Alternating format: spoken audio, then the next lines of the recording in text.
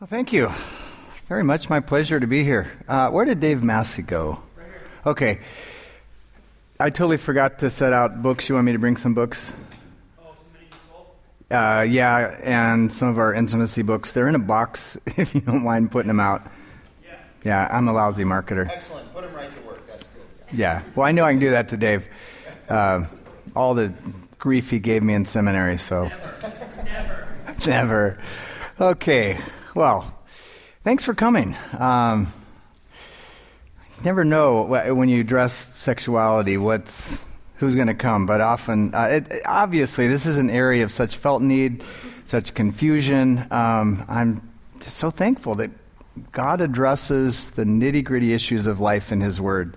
I hammer my students with that over and over. If we're teaching God's Word, we're doing theology in a way that's dry and theoretical and doesn't connect with what happens on Monday morning, we're not doing biblical theology. So this is eminently practical. So thanks for coming. One of our, obviously, biggest challenges with this topic is that you and I have never met anyone in our lifetime, nor will we, till the Lord takes us home, whose sexuality is completely healthy. I mean, think about that.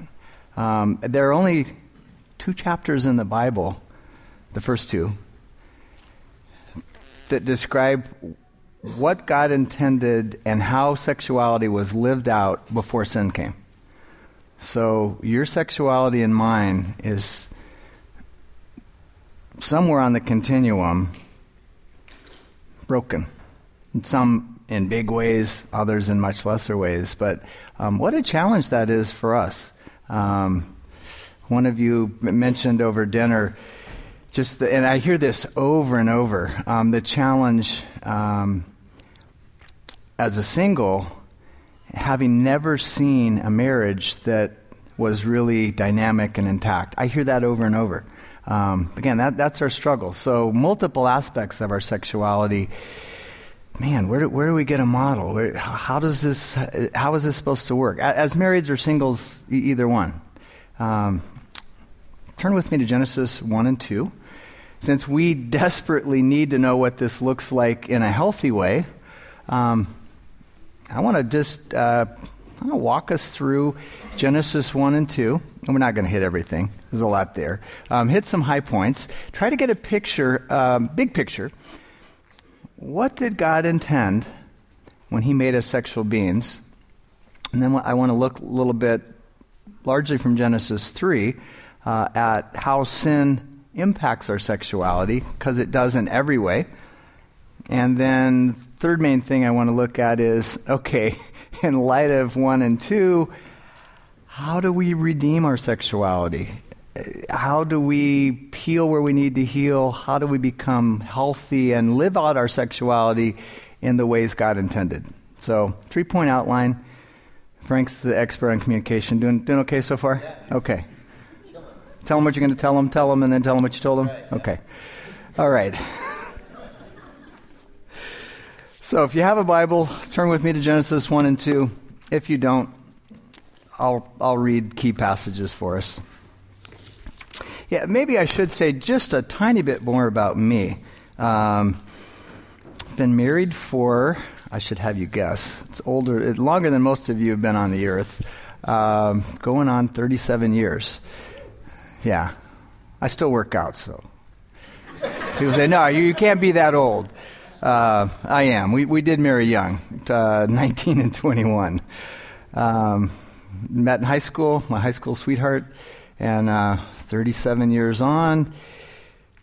It's not good for man to be alone. I am really thankful for the wife God gave me. We do most of our ministry now. God's allowed us to write a good number of books. We do all of our writing now together. I forget how many, 10, 11. And I love doing that. 11 years ago, God led us to start a nonprofit called Many in the Soul. Frank mentioned a little bit about the book, to create resources on abuse, trauma,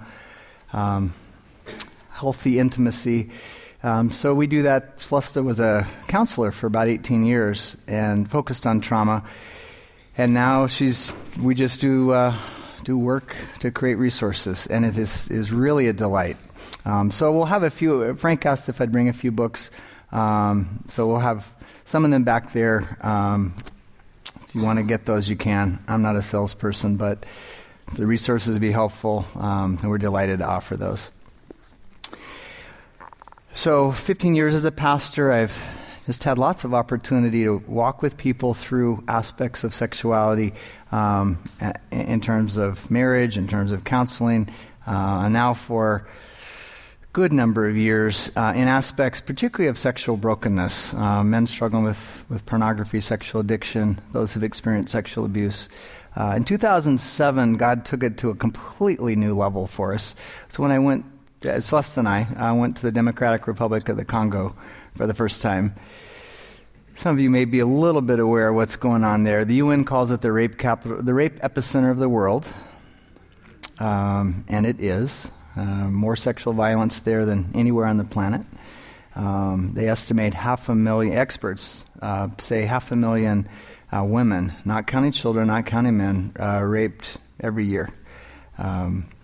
And that has done a lot in helping to continue to crystallize my thinking on, okay, given, and we can all, God obviously doesn't call all of us to the extremes that he has called Celeste and I in places like the Congo, but all of us have certainly seen and experienced ways in which sexuality produces not life, not joy, but pain and shame and harm and sin.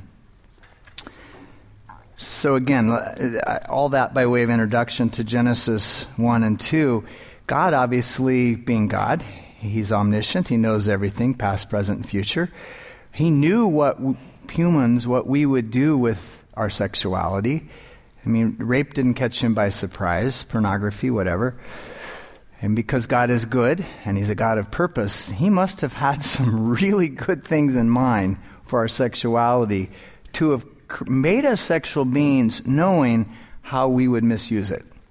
So we'd better take a look at Genesis 1 and 2, try to get a read on what was God's intention. If you're familiar with the text, you know that the first 24 verses, or 25 verses, describe the creation, and it's magnificent. Moses just jumps right in verse 1. In the beginning, God created the heaven and the earth. Moses doesn't give any introduction. He doesn't argue for God's existence. It just jumps right in with this magnificent creation account. But it's not until we get to verse 26 that we see the pinnacle of creation. I won't go into the exegetical details, but there's a somewhat of a formula that God led Moses to use through the first 25 verses, and it shifts quite dramatically. If you read it in Hebrew, even the verbs, there's a shift. So it's a literary way of basically when you go to the movie and it's a scary movie and all of a sudden the music changes and you know something really big is about to happen. That's kind of the literary way God is working here. Just think of it as the music score that's changed grammatically. So it's really clear in verse 26 that for all the beauty of this creation that several times God has pronounced good, he saw what he made and it was good, saw what he made and it was good. Verse 26, it's elevated. It's elevated because now it's the creation of humans. So I'll just read 26 through 28. Then God said, "Let us make man," humans, "in our image, after our likeness. And let them have dominion over the fish of the sea and over the birds of the heavens, over the livestock, over all the earth, and over every creeping thing that creeps on the earth." So God created man in his own image. In the image of God he created him. Male and female he created them. And God blessed them. And God said to them, "Be fruitful and multiply, and fill the earth and subdue it, and have dominion over the fish of the sea and over the birds of the heavens and over every living thing that moves on the earth." And I'll stop there. theologians rightly say that in this creation account, six days of creation, in all these different categories, heavens, celestial bodies, the earth, plants, mammals, the fish, everything, humans are the pinnacle of everything God created. It's only when we get to creation of humans that God introduces this image of God idea. I have the privilege of teaching a whole course on that covers the doctrine of anthropology, and it's a fairly complex one, and I won't go into those kind of details. I just want to focus on this, because this is when God gives us as humans our sexuality. It's right here. God said, let us make humans in our image. And then in verse 27, God created man in his own image, created them male and female. So obviously, he's creating gender, sexuality. And I should note that the language here in Hebrew is rather unabashed. The terms that are used in Hebrew for male and female, zakar, nekeba, literally mean piercer and one pierced, which, if you kind of reel at that sounds kind of graphic. I point that out simply to note God is very unembarrassed about making us sexual beings in his very image. Creating us male and female, he did it. And he doesn't, even in the very language that's inspired here by the Holy Spirit, God doesn't kind of sanitize the fact that as having gender includes the ability to procreate, the ability to engage in a sex act, and even our anatomy related to maleness, femaleness, he emphasizes that. The sex act is absolutely not all there is to our sexuality. But again, the big picture here is God created the whole package, and he is completely, if you will, unapologetic about it.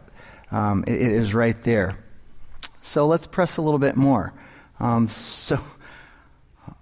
So why did he do this? Why gender? I think we have a huge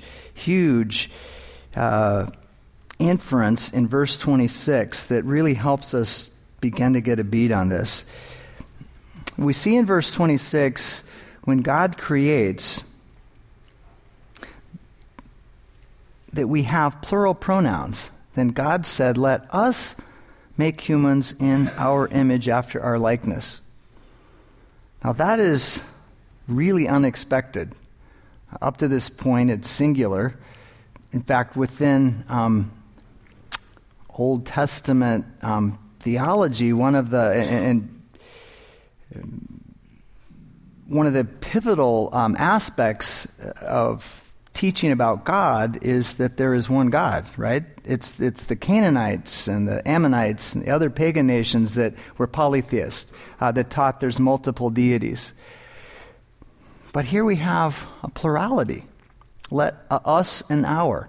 Well, that's unexpected. Again, God's one. Many theologians, and I think they're right on this, would argue that what God is indicating to us here is that he is a God in relationship. Now, some would say, well, this is God speaking to the angels. That's a very typical, if not traditional, Jewish understanding. A couple problems with that. Nowhere in Scripture do we have any indication that angels are made in the image of God. Furthermore, there's nowhere in Scripture that indicates that angels participated in creation. We know from Job that they sang at creation. They worshiped when God created humans and the earth. But Scripture never tells us that angels were part of the hand of God to create. It makes a lot more sense grammatically and in the fuller teaching of Scripture to say this is an indication, and not that God used angels to create, and there are other suggestions I don't need to go into. I think it makes the most sense that God is not giving us a full-blown doctrine of the Trinity here, but he's indicating there's relationality within God's own being. Now, in the fuller picture of Scripture, Christians have understood that as the doctrine of the Trinity. But we have to get a whole lot more Scripture to get that. Father, Son, Spirit. It's really developed in the New Testament. So that the hint is just here that God's in relationship.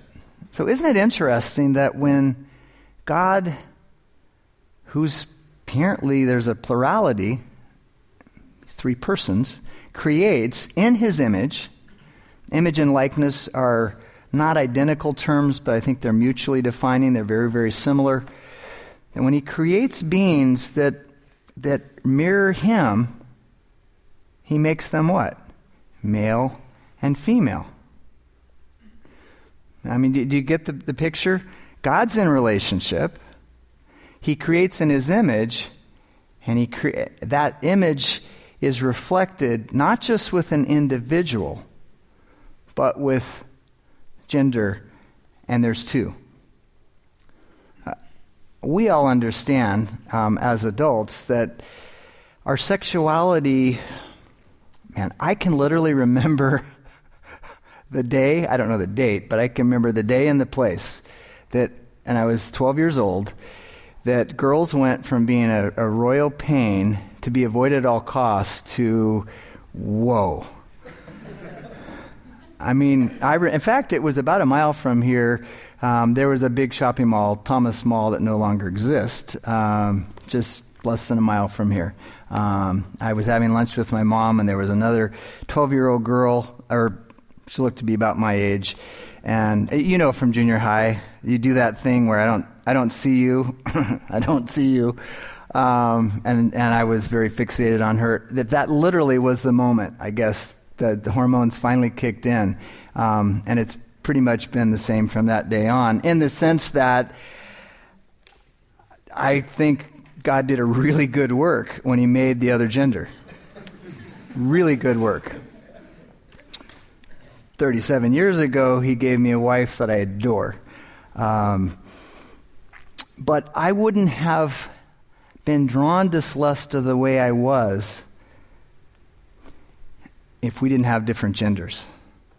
I have lots of friends with other guys, male friendships, some really close ones. But there's gender brings an absolutely unique dynamic into our world, and it's not just with the opposite sex. If there weren't two genders, I wouldn't have the same kind of relationship with other men. The fact that there are two genders with both directions creates some unique dynamics in a good, healthy way, in ways that we can't even fully express. Bit of a challenge even trying to articulate that. But I think you're with me. I think you understand the fact that God made us gendered beings, male and female, absolutely, clearly gives us a capacity and a longing for relationship, for closeness. Doesn't that make sense? If God's a God in relationship, that he makes us relational beings, it really makes sense. I mean, when you just think about the logic of it, and God is certainly logical in that sense. And again, from the fuller revelation of Scripture, we see that God is in perfect intimacy for all eternity in his own divine being. I had the tremendous privilege and stewardship of many years of training, Bible school, seminary, doctoral work, and I had sat through many lectures on the Trinity. Some of them were rather theoretical, and it's, you get done like, okay, so what? But I have really come to embrace and love the doctrine of the Trinity because it helps me understand who my God is. And the more I study it, the more I realize that the heart of the doctrine of the Trinity is the idea of intimacy. That God is in an eternal love relationship in his own divine being, Father, Son, and Spirit. Remember when, for instance, early in the book of Matthew. I think it's chapter 3. Jesus is baptized by John the Baptist. He comes out of the water, and there's a voice from heaven. This is my beloved Son, with whom I am well pleased. And then the Spirit descends on his shoulder, or a dove, symbolizing the presence of the Spirit. That's one of many pictures of the Trinity we have in the New Testament. But notice it's one of intimacy. And often when we hear intimacy, we think sex. No, intimacy is about relationship. Sex is only one part of it. Intimacy is knowing and being known at the deepest level and loved unconditionally. That's essentially what intimacy is. So the sex act, as God ordained in marriage, is a phenomenal expression of that. But we can have intimacy without sex. Trinity is in an intimate, for all eternity, intimate relationship. So, again, Father, Son, and Spirit are intimate. And it's not just an intimacy of working together, though we certainly have that. They work together in creation and redemption, etc. You think of salvation. The Father elects. It's the Spirit who regenerates. It's the Son who died. Each member working together. We certainly have that. But it's even more than that. The Father, Son, and Spirit are in their very being one. Now, we read in John 17, and maybe I should read it. It's relevant. And then we'll get back to Genesis. That in their very being, they're one.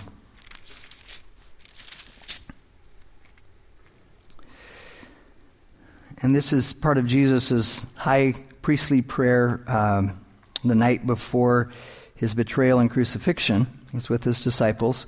He prays regarding his followers, that they may all be one, just as you, Father, are in me, and I in you, that they also may be in us, so that the world may believe that you have sent me. And he goes on, I in them, and you in me, that they may become perfectly one, so that the world may know that you have sent me and loved them, even as you've loved me.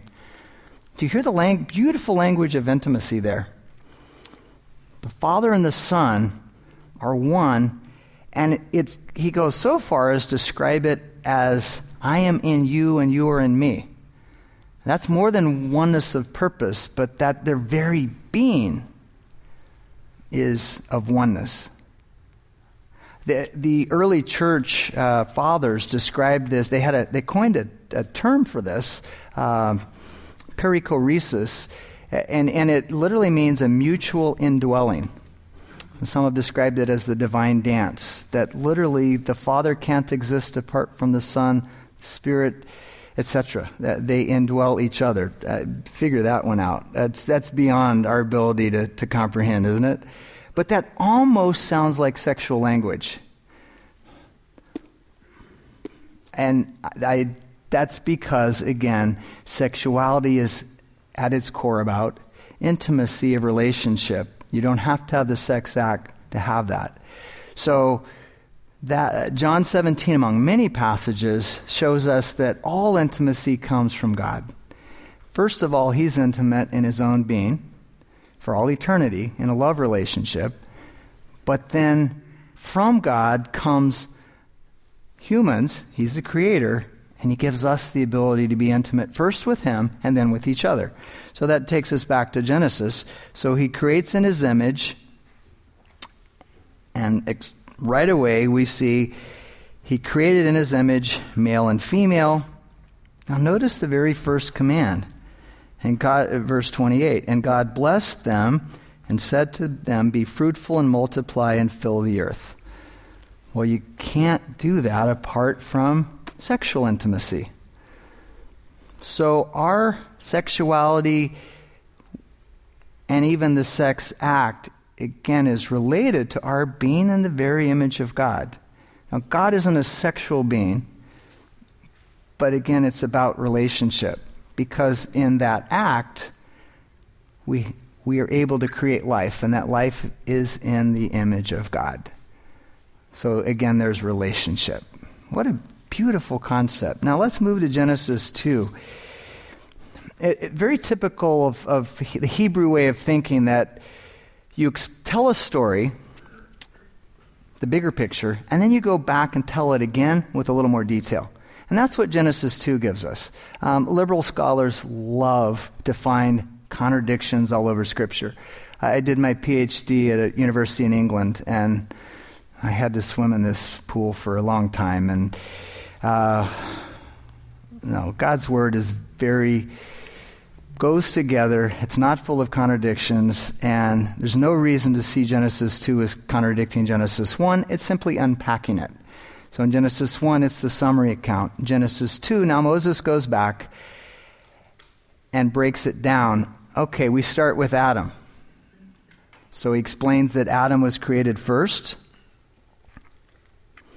God put Adam in the garden to care for it. And then in verse 18, then the Lord God said, "It is not good that the man should be alone. I will make him a helper fit for him." Now out of the ground the Lord God had formed every beast of the field, every bird of the heaven, and brought them to the man to see what he would call them. And whatever the man called every living creature, that was its name. The man gave names to all the livestock, to the birds of the heavens, to every beast of the field. But for Adam, there was not found a helper fit for him.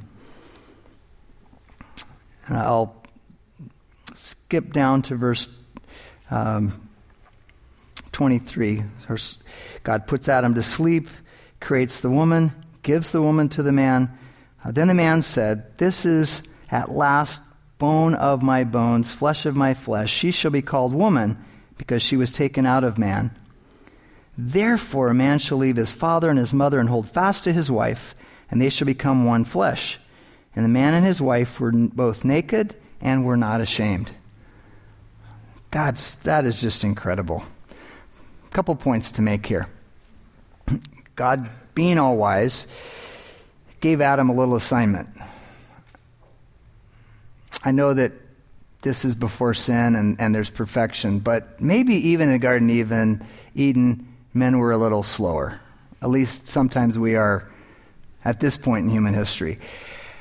So God gives Adam what I would call a didactic assignment. In other words, there's a purpose here. God could have named the animals himself. Gives Adam the task of naming the animals. I would love to know how long it took. As he's, okay, we'll call those the zebras. Okay, we'll call those the doves. Okay, we'll call those the chickens. Okay, we'll call the elephant. I like that name. Okay, that's the elephant. You know, how long before it hit Adam? Oh, there's two there, two there, two there, two there. Wait a minute. One. We don't know. But somewhere along the line, Adam put it together. It's interesting that this is, of course, a perfect creation. There's no sin. There's no imperfection whatsoever. End of Genesis 1, God looked at everything he had made and saw that it was very good. And he only says very good when he creates the man and the woman in his image. But in verse 18, he says something's not good. How can something be not good in a perfect creation when there's no sin and no imperfection and no curse? That's a little hard, isn't it? Like, how could it be not good? It's not good because it's not all that God intended. God didn't create humans to be in isolation. So, it says, "I will make him a helper fit for him." And that's a verse that many of us are familiar with. The Hebrew prepositional phrase I love there, that's sometimes translated suitable or fit. You could translate it literally from the Hebrew corresponding to. The idea, as one Hebrew scholar put it, the idea is that I will create a woman who will fill in the gaps in the man, complement in that way. You're going to be different, and so you'll be different in ways where you can complement each other. And hence there's a wholeness in what? Relationship. How beautiful. And Adam gets the point when God gives him this wife, and it's a real, in Hebrew, a note of exaltation, bone of my bones, flesh of my flesh. That's actually covenant language. So marriage is a covenant, and this is covenant language. And then, as many of you know, this chapter ends with this statement of the two becoming one flesh, and the man and the woman were naked and not ashamed. If you do a study of the word naked in Scripture, you'll find that this is the only time the Hebrew word here for naked is used in a positive way. That's amazing. And it's not because there's something inherently shameful about nakedness. Read the Song of Solomon and you'll see that real quickly. There's nothing shameful in a marriage context about nakedness.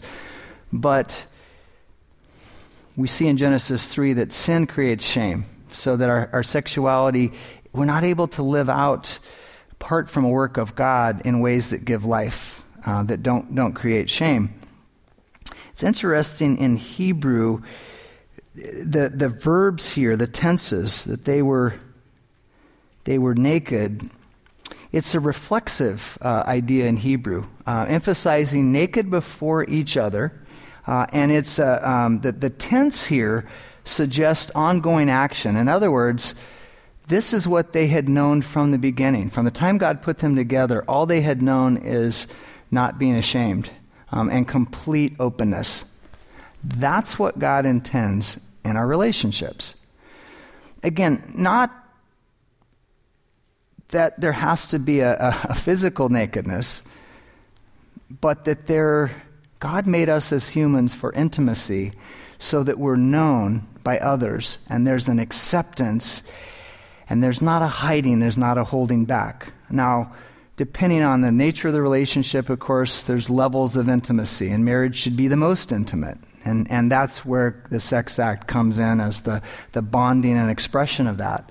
But what a magnificent description of what God wants for humans, that there is this closeness and sharing that's experienced at the deepest level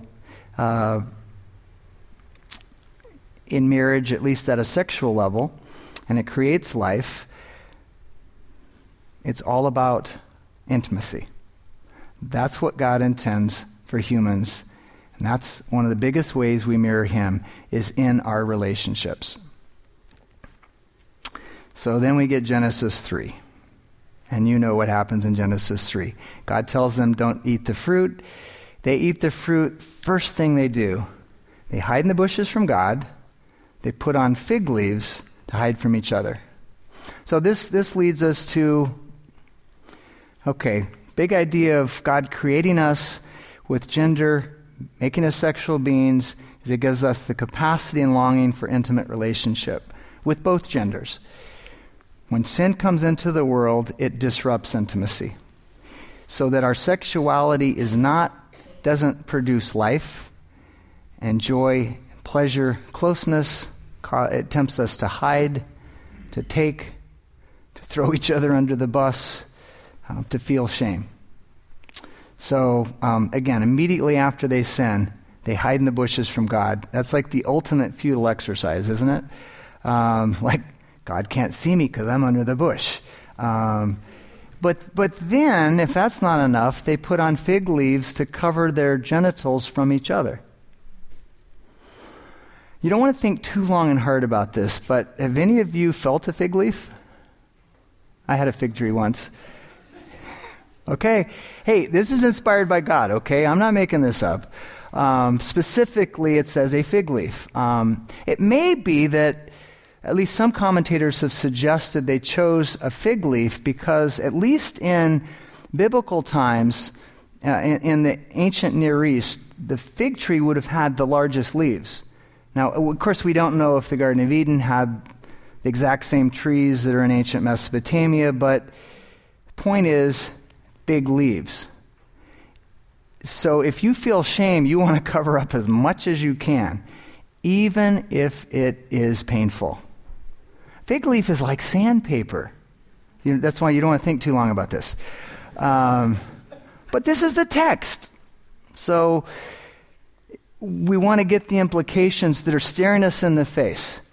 When sin comes, it will cause us to express our sexuality and feel regarding our sexuality shame that will drive us away from others, that will make us want to cover up, that will do the absolute opposite of everything God intended, that our sexuality would bring closeness, unity, sharing, no shame, joy. So, no. And there's no sex act here, but again, our sexuality is much bigger than the sex act. It's all that we are as a male or a female. It's the whole package. The sex itself and the genitals are just a narrower aspect of that. But it's fascinating to me that even though this has nothing to do, that the sin had nothing to do with sex, the first thing they did toward each other when they sinned was cover their genitals, and yet they're a married couple. Do you see how immediately and thoroughly sin impacts our sexuality, even if the sin is not even about sex? That only makes sense if our sexuality, again, is about intimacy broadly. Because if that's the case, then when there's sin, I don't want you to know who I really am. I don't know that you'll accept what's there. We've got to hide from each other. So, in a nutshell, what happens to our sexuality when sin comes? It gets expressed in ways that create harm, because of course Adam and Eve blame each other. Well, Adam actually blamed God, and the woman. Woman blamed the snake. So, but it's about alienation, and our sexuality doesn't create oneness. We can see that in every aspect of sexual sin, how it's really a short-circuiting of healthy intimacy. Think of pornography, for instance. I worked for about 8 years. I did groups for men struggling with sexual compulsion, and I was amazed how many of those men were married, and they would even say that their problem with pornography wasn't that their wives had no interest in sex. But see, if you're going to have a healthy sexual relationship with your wife, you got to talk and share and tell her about your day and listen and be patient. But with pornography, you don't have to mess with any of that. You just look at Miss November on the internet and take care of yourself. It short circuits the whole process of real intimacy, because that takes a lot of energy and time and risk and exposure, even in marriage. So we see that with pornography. Obviously, we see it with promiscuity. You might think in terms of the biblical language, I skipped over this. Beginning of Genesis 4, when Adam has sexual relations with Eve, it says Adam knew his wife Eve, and she conceived and bore a son. What a beautiful way to describe sex and marriage, knowing each other. It's not because God is too embarrassed to say they had sexual intercourse. It's real clear, again, because of the words he used for male and female. It's because the sex act is about so much more than bodies coming together. It's bodies and souls. You remember okay, so that's in a proper context. It's a knowing. It's a sharing of souls. It's full intimacy. Do you remember what David did with Bathsheba, 2 Samuel 11? Doesn't say he knew her. It says David lay with Bathsheba. And often when in the Old Testament it's describing sexual sin, that's the description. So-and-so lay with so-and-so. Think of the difference between knowing someone and simply laying with them.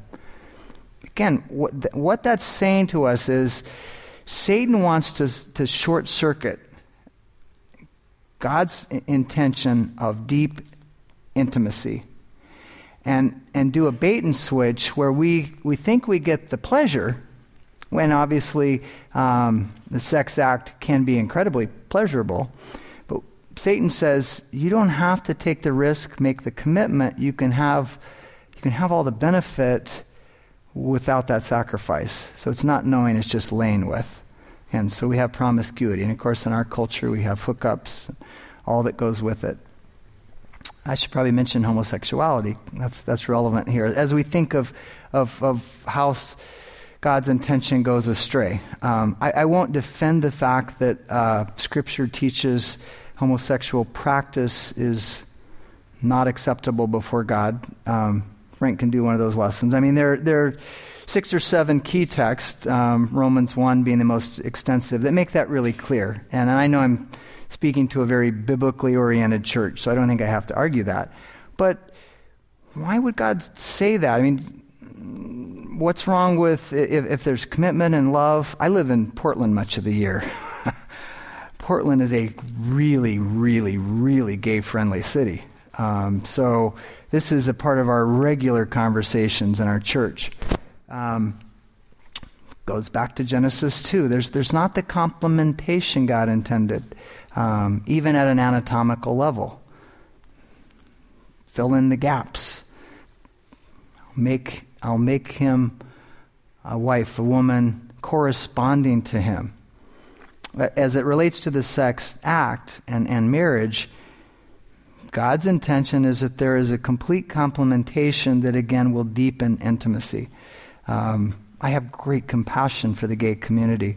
Very involved with various individuals in Portland at a friendship level, at a discipleship level, who wrestle deeply with same-sex attraction. But one of the things I've come to see is that, and secular research even bears it out, we will hear about these long-term committed relationships in the gay, lesbian community. They're incredibly rare. Levels of promiscuity are extremely high. There's actually a serious academic debate in the secular community about whether there can be such a thing as monogamy. It's really rare. Well, again, there are exceptions, but that doesn't produce the kind of long-term stability, fidelity that God intended. So we could just think of each kind of sexual sin that God prohibits in Scripture, and at its core, we don't have time to go through all of them, but just think conceptually. At its core, it will circumvent true intimacy. So, final point. So where do we go with this? In a nutshell, we redeem our sexuality, we build sexual health when we become more intimate with God and each other. And that may sound really simplistic, but I don't think it is. I think it's actually, there's a whole lot there, more than we'll get to tonight, but I want to at least put that seed thought in your mind. As we grow in intimacy with God and each other, our sexuality will become healthier and healthier. It will be redeemed more and more. Equally, whether we're married or single, we all need relationships. We're made for relationships. Take us out of healthy relationships, again, single or married, we will not grow spiritually, we will not grow personally. Bad things happen in a nutshell. That's why we have all these magnificent New Testament commands. Love the one another commands. Love one another. Share your burdens with one another. Weep with those who weep. Rejoice with those who rejoice. Same kind of idea. Over and over. Confess your sins one to another. Pray for one another. James 5. That's about intimacy in the body of Christ. And that's not in a marriage context. As we grow in intimacy with each other, begin to lift away shame. Get healthier and healthier in accepting who God made us to be as a man, as a woman. Non-erotic needs are met. So there's a sense of fullness inside of us. So we're much less susceptible to Satan's sexual temptations when we have healthy, non-erotic relationships in the body of Christ. That fills something in our soul that we need, we're made for. That Satan, again, would like to seduce us into fulfilling those completely God-ordained longings in ways that hurt us. But ultimately, it starts with growing in intimacy with Christ. He's the only one at the end of the day who can fill our soul. As we do that, our sexuality, where it needs to be corrected, where it needs to be healed, that begins to happen. In obvious ways, think of sexual shame. We all have things in our past that, all of us, even if it's not the, promiscuity, etc. In a fallen world, there are things for all of us related to our sexuality that we really wouldn't want other people to know about. There's a sense of some shame. Only God can take away shame. God's the only one who can pronounce forgiven. It's only God, Psalm 103, who can remove our sins as far as the east is from the west. Remember them no more. So, as I grow in intimacy with Him, again, that heals sexual shame. That gives me it fills a part of my soul that I'll be so much less likely to fulfill in illegitimate ways, sexually with other people. So with God, with others. So I think that's enough for this section. Frank, let me give you a crack at it.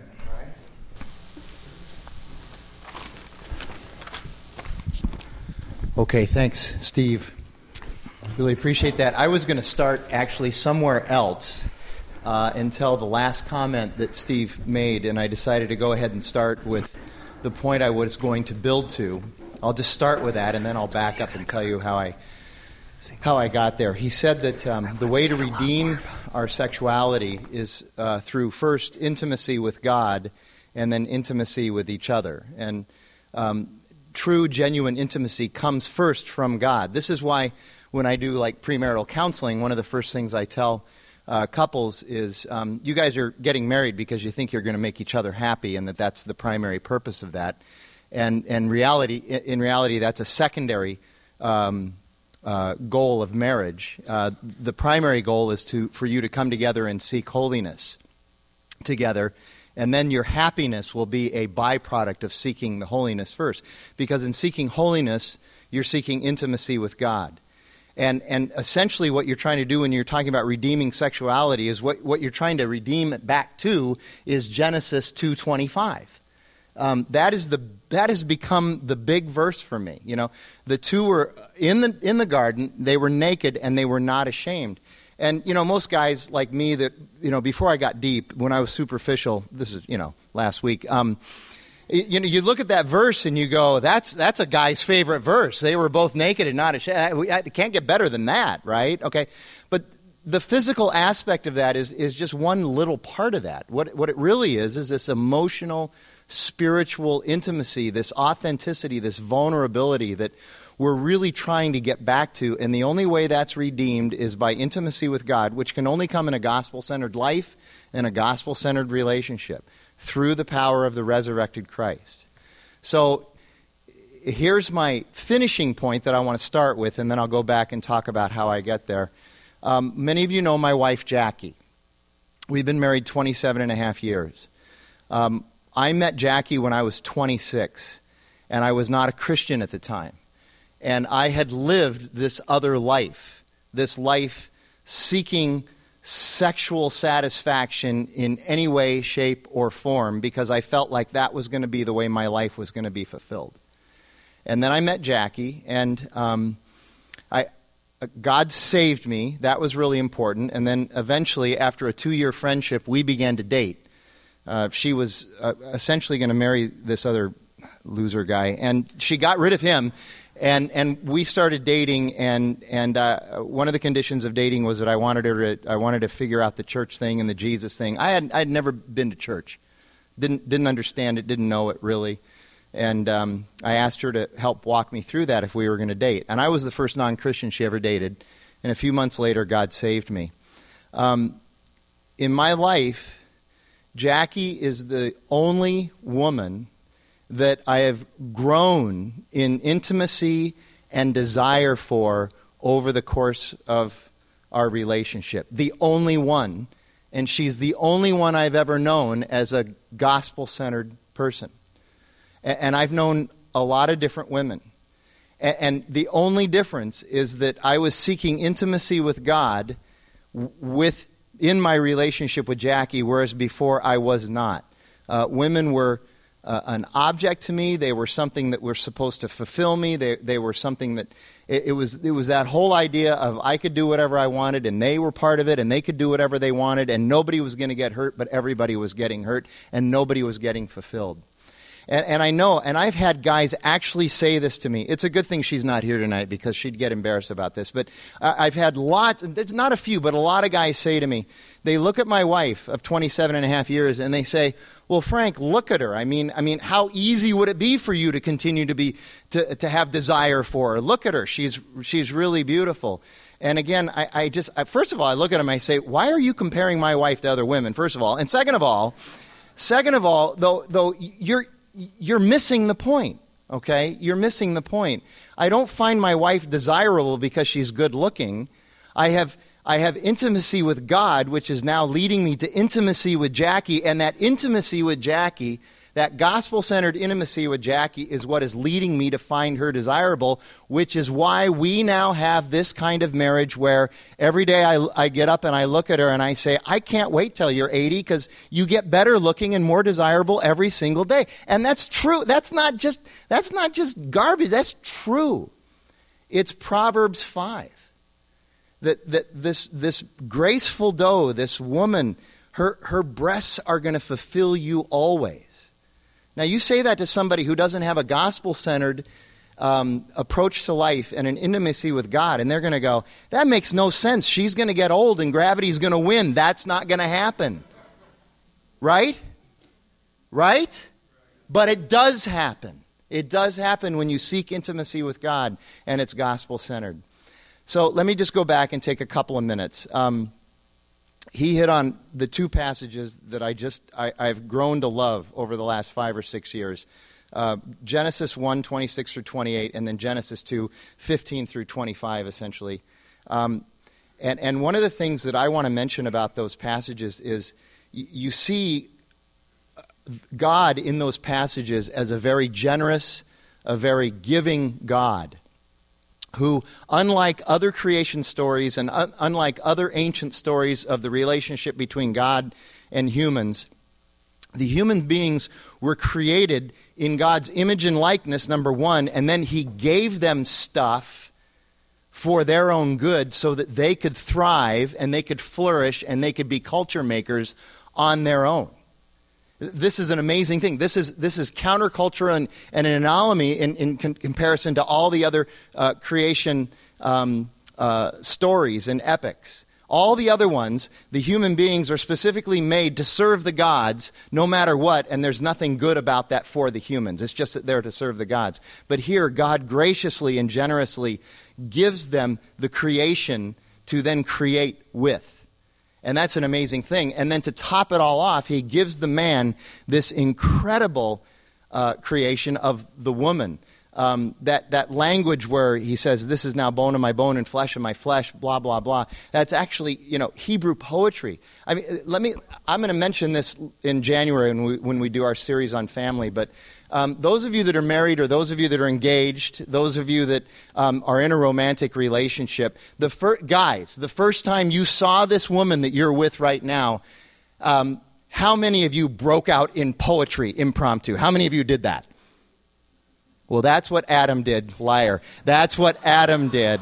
That's what Adam did when he saw Eve for the first time. He was overcome with her beauty. And again, this expresses God's generosity in this. And then that leads them to this covenant and consummation language in 24 and 25. And let me point out 24. This is also interesting, verse 24, where it says that the man shall leave his mother and father and cleave to his wife. First of all, you understand, again, this idea that there's going to be one woman for the man was completely countercultural. Because women were seen, again, by all the other cultures, all the other ancient peoples as chattel, as second-class citizens, and every guy was supposed to have like a harem of women. No, God creates it so that you got one woman, okay? Now, I know that puts a little bit of pressure on you women, and it should. But this is now what we would call an exclusive relationship. An exclusive relationship. And second of all, the man is supposed to leave his mother and father. In other words, the cultural mandate that the woman be brought into the man's family is no longer true. The man is now to start his own family and his own life and his own, the two shall become one flesh, their own entity, the two of them together, their own separate entity. And this is a beautiful thing. And again, it depicts the intimacy that God has here. And again, it is an exclusive relationship. And I keep saying that because I want to point this out. In our culture today, along with all of these other new virtues that we're supposed to have, like tolerance and not judging and all of those things, one of the great virtues is that we must be inclusive. We must be inclusive.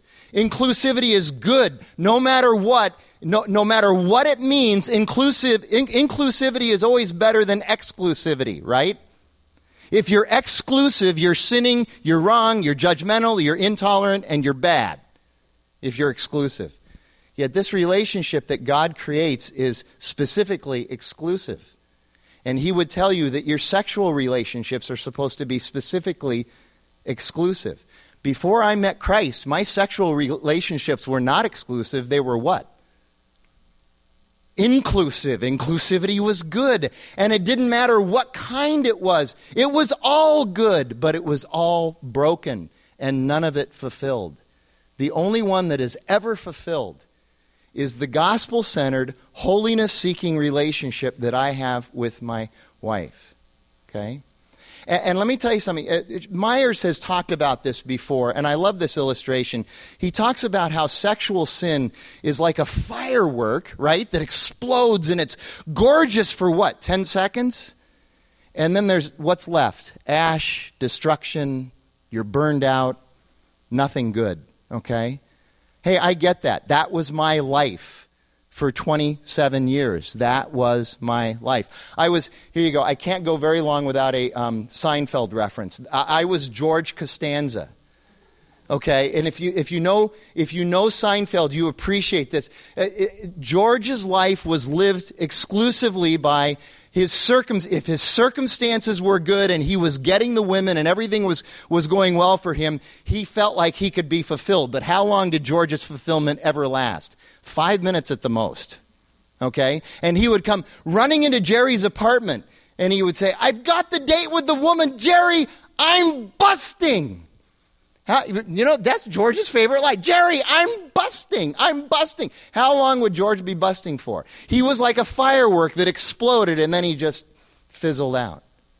And then he would run into Jerry's apartment in the next scene and go, Jerry, what have I done? What have I done? Okay? So I now have this relationship with Jackie where I'm busting all the time. And Jackie would tell you she's busting all the time. Now, do we have arguments and is it hard and it's hard? Yeah, all of that is true. But ultimately, there's this incredible environment, constant environment of intimacy and affection. Even when we argue, there's this environment of intimacy and affection that's gospel-centered. We even argue in a gospel-centered way.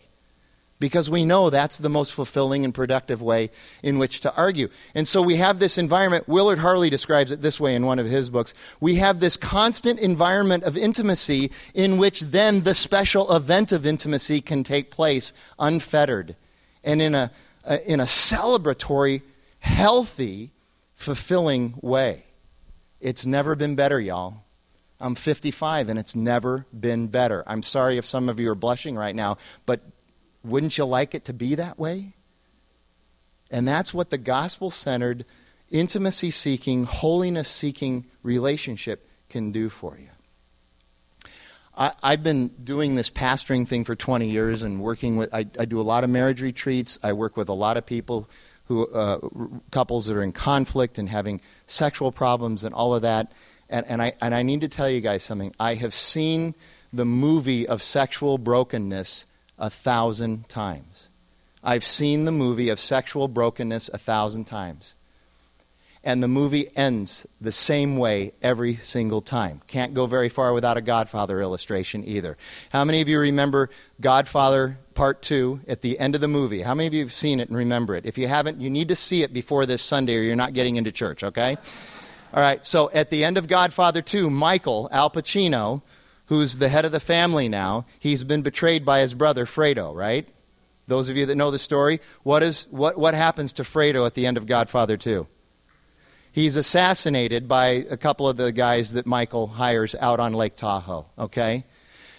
Godfather 2 movie ends the same way every single time. Fredo gets assassinated. Wouldn't it be odd if somebody walked up to you and said, I'm going to watch The Godfather 2 today, and today I am sure it's not going to end that way. Fredo's going to live. You would look at them and you would say what? You're foolish. You're foolish. It ends with Fredo dying every single time. Sexual brokenness ends the same way every single time. If you're addicted, like I was, to your sexual brokenness, it's never going to fulfill you the way you're looking for something to fulfill you in a way that it will never fulfill you. The only way that this can be fulfilled and redeemed is in a gospel-centered relationship, seeking intimacy with God and seeking intimacy with each other. And by the way, that relationship needs to be exclusive. Exclusive is good. Dave? Sorry, I took some of your time, so hurry it up. Frank said Jackie gets more beautiful, and he does too, and I just want to say that's not the case. Definitely. Although I've only known you for, 3 years, so I can't say how really relatively ugly you've gotten, but... So yeah, I'm going to talk about sexuality and singleness. I turned 30 this year in August, and I really enjoyed it. It was really good. I went home I'm from Lake Havasu City, and had a great time. Went out on the boat with Mom and Dad, and went wakeboarding, and was much more sore than I anticipated, being 30 and not 20.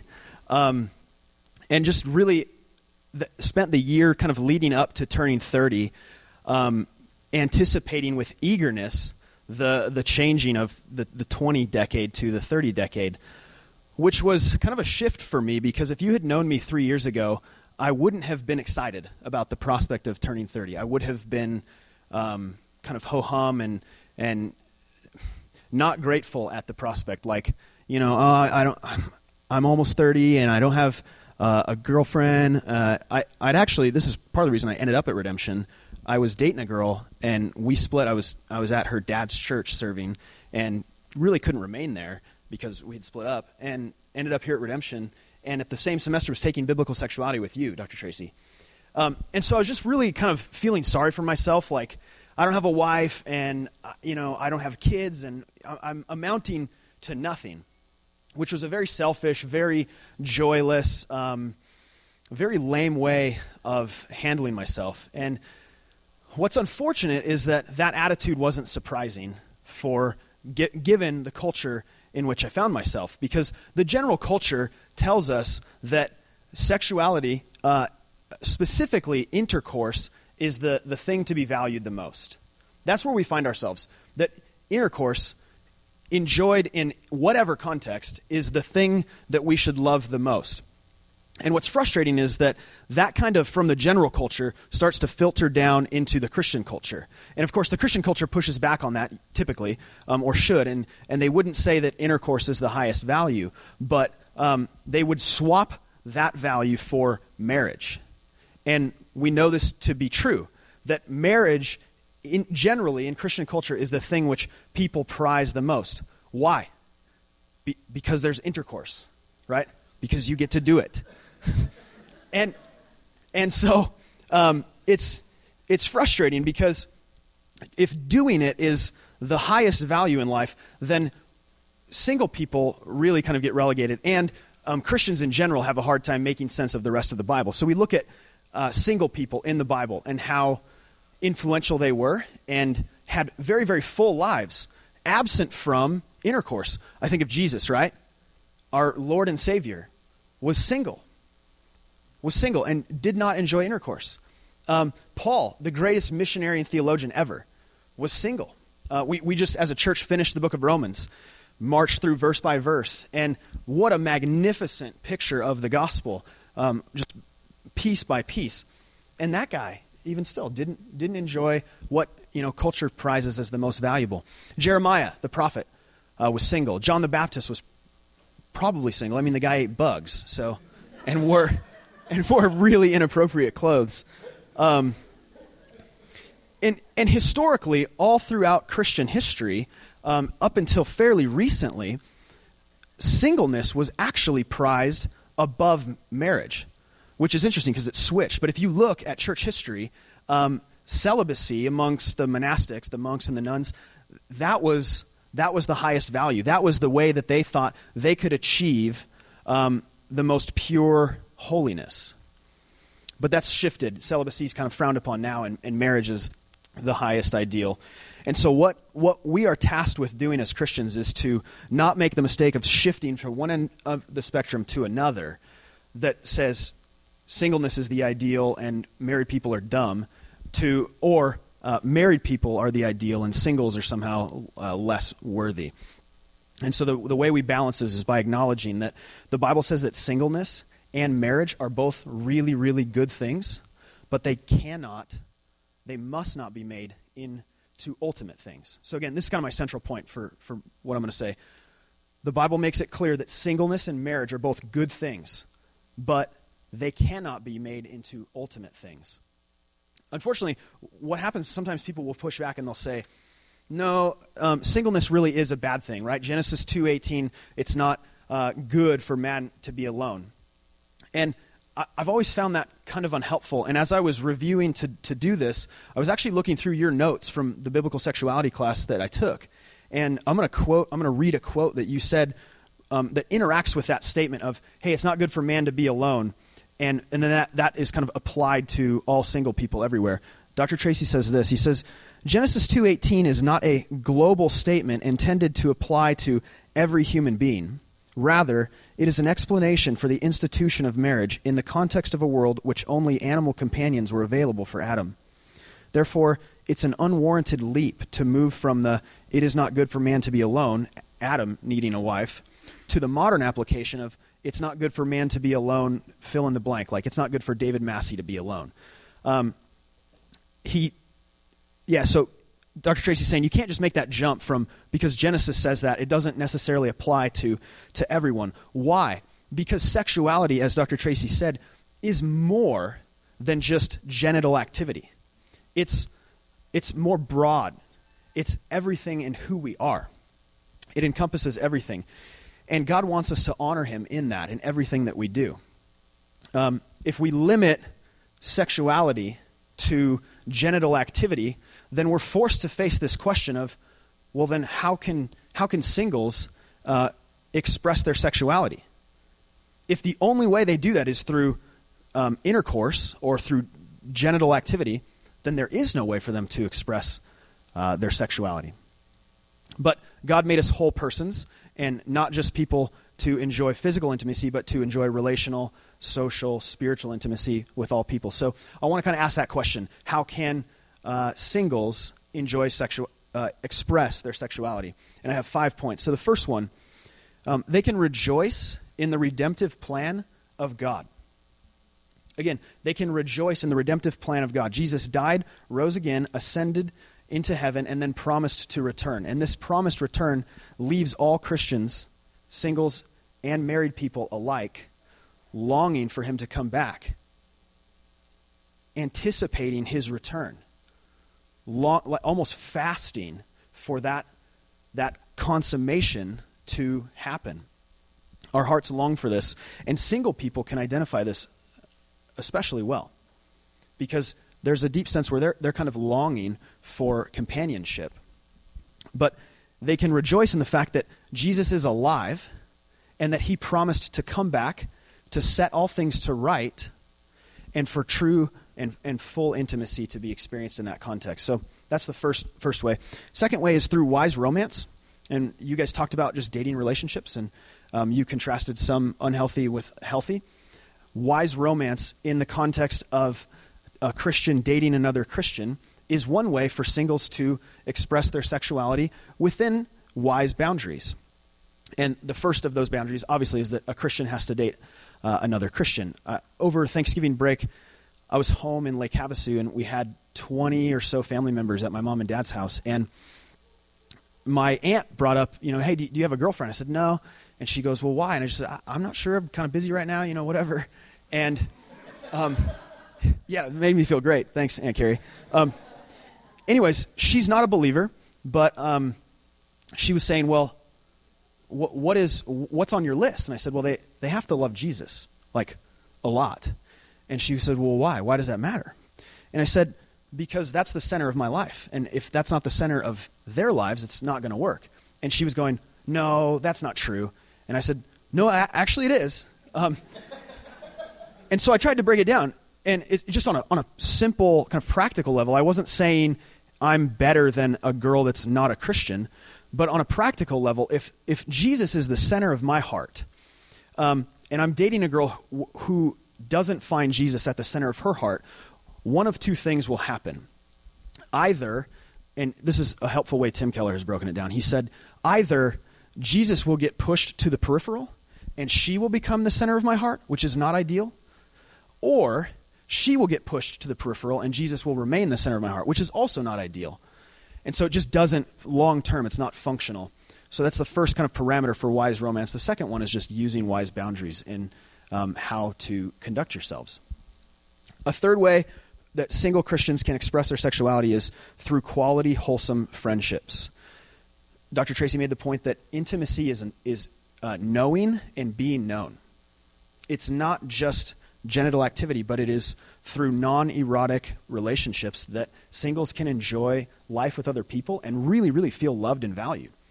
And this happens primarily in the Christian community through the church and through small groups. And so as the guy that leads small groups, I just want to say you should be in a small group.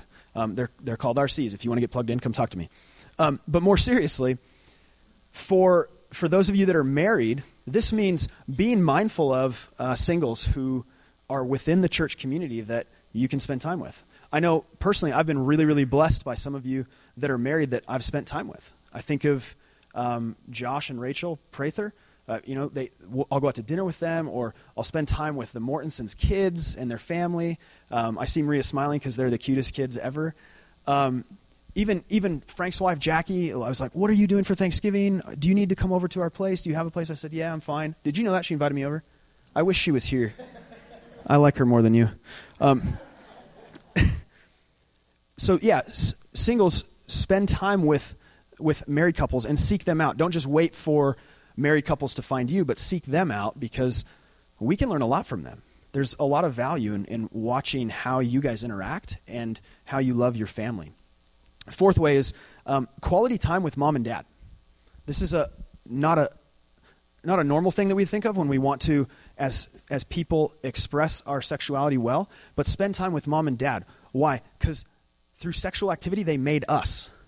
And there's something about spending time with mom and dad where you go, well, it's just the obvious. Like, we don't believe in the stork, do we? Spending time with mom and dad is helpful because they love us, we love them, and they're the ones that raised us. That's another healthy way. And then lastly, this is sort of random, but I think there's some level of truth to it. It's no, just listen. Enjoying the physical gifts that God gives us through exercise and through health. I don't think there's anything intrinsically sexual about that, but there is something good about the way our bodies react physiologically to exercise and to wellness. So those are kind of 5 things. Through those, and probably more, but those are just the ones I wanted to give, a Christian person can come to a place of deep, relational, true joy.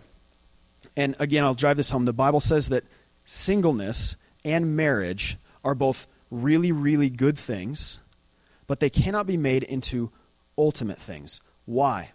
Because the only ultimate thing that we can enjoy is a deep, rooted relationship with Christ, where the intimacy is experienced in a number of different ways, some of which I mentioned, but with a deep trust for Him. So thanks, guys, for the opportunity. I appreciate it. Yeah, David, that was awesome, wasn't it? That was just absolutely terrific. Sorry I took some of your time. That was really, really good, David. Appreciate it. Thanks for doing that. So we have 7 minutes. We need to get our kids so that the child care workers can go home at 8. So we only have 7 minutes. I didn't ask Steve if he could do this, but he's going to do it anyway. He'll stick around after for a little while if you want to ask him some more questions, maybe talk to him about his books. But if there are any quick questions right now that you might want to throw at us, otherwise we're going to break in about 5 minutes. Cody? Oh, you got him on the screen. Oh, my goodness. Okay. Some within the therapeutic community seem to treat sexual abuse as part of a person's past that will always wield a certain negative influence over their ability to freely respond to their spouse. It's assumed to be a defining feature of one person that can't help but hold a marital bed hostage. In your observations, do you believe any person that wants to can find victory over whatever past abuse or promiscuous experiences they've had through the power of the cross? Obviously, this is a question for you, David. No, that's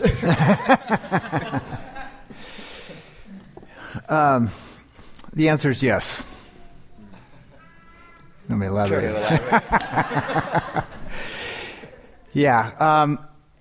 Just real quickly, I think it's important to acknowledge, because our sexuality is so profoundly personal and the sex act is so powerful, sexual abuse may have been 40 years ago, but that doesn't mean because it was 40 years ago we should just get over it and it not impact us today. There is no such thing as casual sex. There's casual sex like there's casual dynamite. It can be used for good purposes or bad, but it's powerful intrinsically. In 1 Corinthians 6, Paul says that when we sin, and it's context of temple prostitution, that he says when we sin with our body sexually, that's unlike anything else we do with our body. There's a unique mystical bonding that takes place, and that's related to the impact of sexual abuse. So I do want to emphasize that the effects don't just go away, and of course it's very typical that no matter how long ago it was, that'll get played out in the marriage in some harmful ways. Absolutely, the cross is about redemption. Our ministry is built on that because that's what Scripture teaches. My first book, Mending the Soul, and there are some copies back there, unpacks that. The last third of the book is about how we can find healing through the cross. So absolutely. But it really does go back to what I said earlier about redeeming our sexuality comes through building intimacy with God and each other. God's the one who takes away shame. But with something like sexual abuse, of course, we need to get a sense that God loves us and He takes away our shame. But there's also a sense of shame toward others. That's what I love about small groups. Our ministry, in terms of helping people with abuse trauma, is largely centered around small groups where people who have experienced abuse meet together for a couple months, share together. Share their stories with each other, pray together. And that's really body life. That helps heal. So that's a quick version, but absolutely through the cross. Okay, another one? So what is the problem biblically with living and sleeping with a partner in a heterosexual relationship? You want me to do that one? Because God designed the sex act to be in... God cares about our sex life more than we do. One of Satan's biggest lies is that he doesn't care about it, so I better take care of it myself. No, he created it. Of course he cares about it. But the author knows the best way for it to be expressed and enjoyed and lived out. So God knows that sexual intimacy is healthiest in a lifetime covenant relationship. That's where it's not just otherwise, it so quickly, as Frank shared from his own past, it so quickly evolves into taking and using. But when there's a lifetime covenant relationship, that changes the dynamics entirely. My wife has a genetic disorder. She just had her 26th or so surgery. we go sometimes months with no sexual intimacy because of surgeries and whatnot. The beauty of God's plan is we're married for life. I love that woman as much as life itself. And you're right, Frank, it gets better. I'll pit our sex life against anyone's. Amen. It should get better every year. It really should. But you're also right, David. And you're older than I am. By 2 years. Yeah, yes. okay. Yes. Think of it as just added maturity. But David's right. It's not the ultimate. But it's a beautiful part of marriage. But when a lifetime-long covenant, okay, so for the next month or more, because of a surgery, there can be no lovemaking. I love that woman no less. And when we can express it physically, we will. But the relationship's there. There's a security in that. And apart from a marriage covenant, there's not that kind of security. It's not what God intended. This goes to a disordering of the created order. God is the creator. He knows how everything works. And so when we view sex this way, when we say, why can't we put the cart before the horse? We're disordering the created order the way God says it works best, the way He intended it to work best so that we would have the most fulfillment. And so that's why there's a problem with it.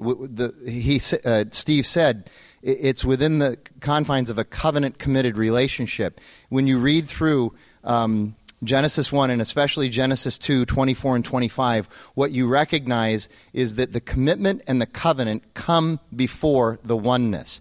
That has to come first so that the oneness brings about the intimacy and the vulnerability that it was intended to. So I know lots of people who live together and all of that stuff, and they think that somehow they've achieved the best possible outcome that they can with their sexual relationship. And a lot of them are going, really? This is it? It was kind of fun for a couple of months, but now it's gotten quite routine. There's nothing routine about my marriage for 27 and a half years with Jackie. Nothing at all routine about that. And yet, I talk to people who have lived together for 6 months, and they're kind of bored with it at this point. And the reason is because they got it out of order. They have disordered the created order. I think that's a big deal. And until you press into that and live that way, I don't think you have a right to criticize it. And a lot of people who have never tried it criticize it without ever trying it. So try it and give it your best shot, like with Jesus, and for the rest of your life, and then we'll talk, okay? All right? It's 8 o'clock. We really need to release parents to be able to get their kids. I'm sorry. I know it's sex. We could talk until midnight. So, but we gotta let the child care workers, which we appreciate. Let me pray, and then we'll stick around for a few minutes. You can ask Steve some more questions if you want. Maybe, Steve, if you went back there, that would be best to be by your books, okay? Let me pray. God, we thank you for Steve and Celesta and their ministry and what you're doing through them. And I just pray for them. I pray that they would be able to continue to do their ministry, to be able to continue to mend souls, be used by you to be an instrument of mending souls. And God, I thank you for David tonight and his insight and his wisdom and just the great things that he shared about who your son is. And God, I thank you for your created order. And I just pray that people would understand that they're really just swimming against the current if they want to take on your created order. It's a level of foolishness which I understand is couched in human wisdom, and I know how hard that is. And so I just pray for the hearts and the minds of those of us, all of us, who try to press against that. And I pray that you would redeem our hearts and open our eyes and open our ears to the truth of your Son, the truth of your gospel, and by the power of your Spirit, we'd be able to do that. We ask that in Jesus' name. Amen.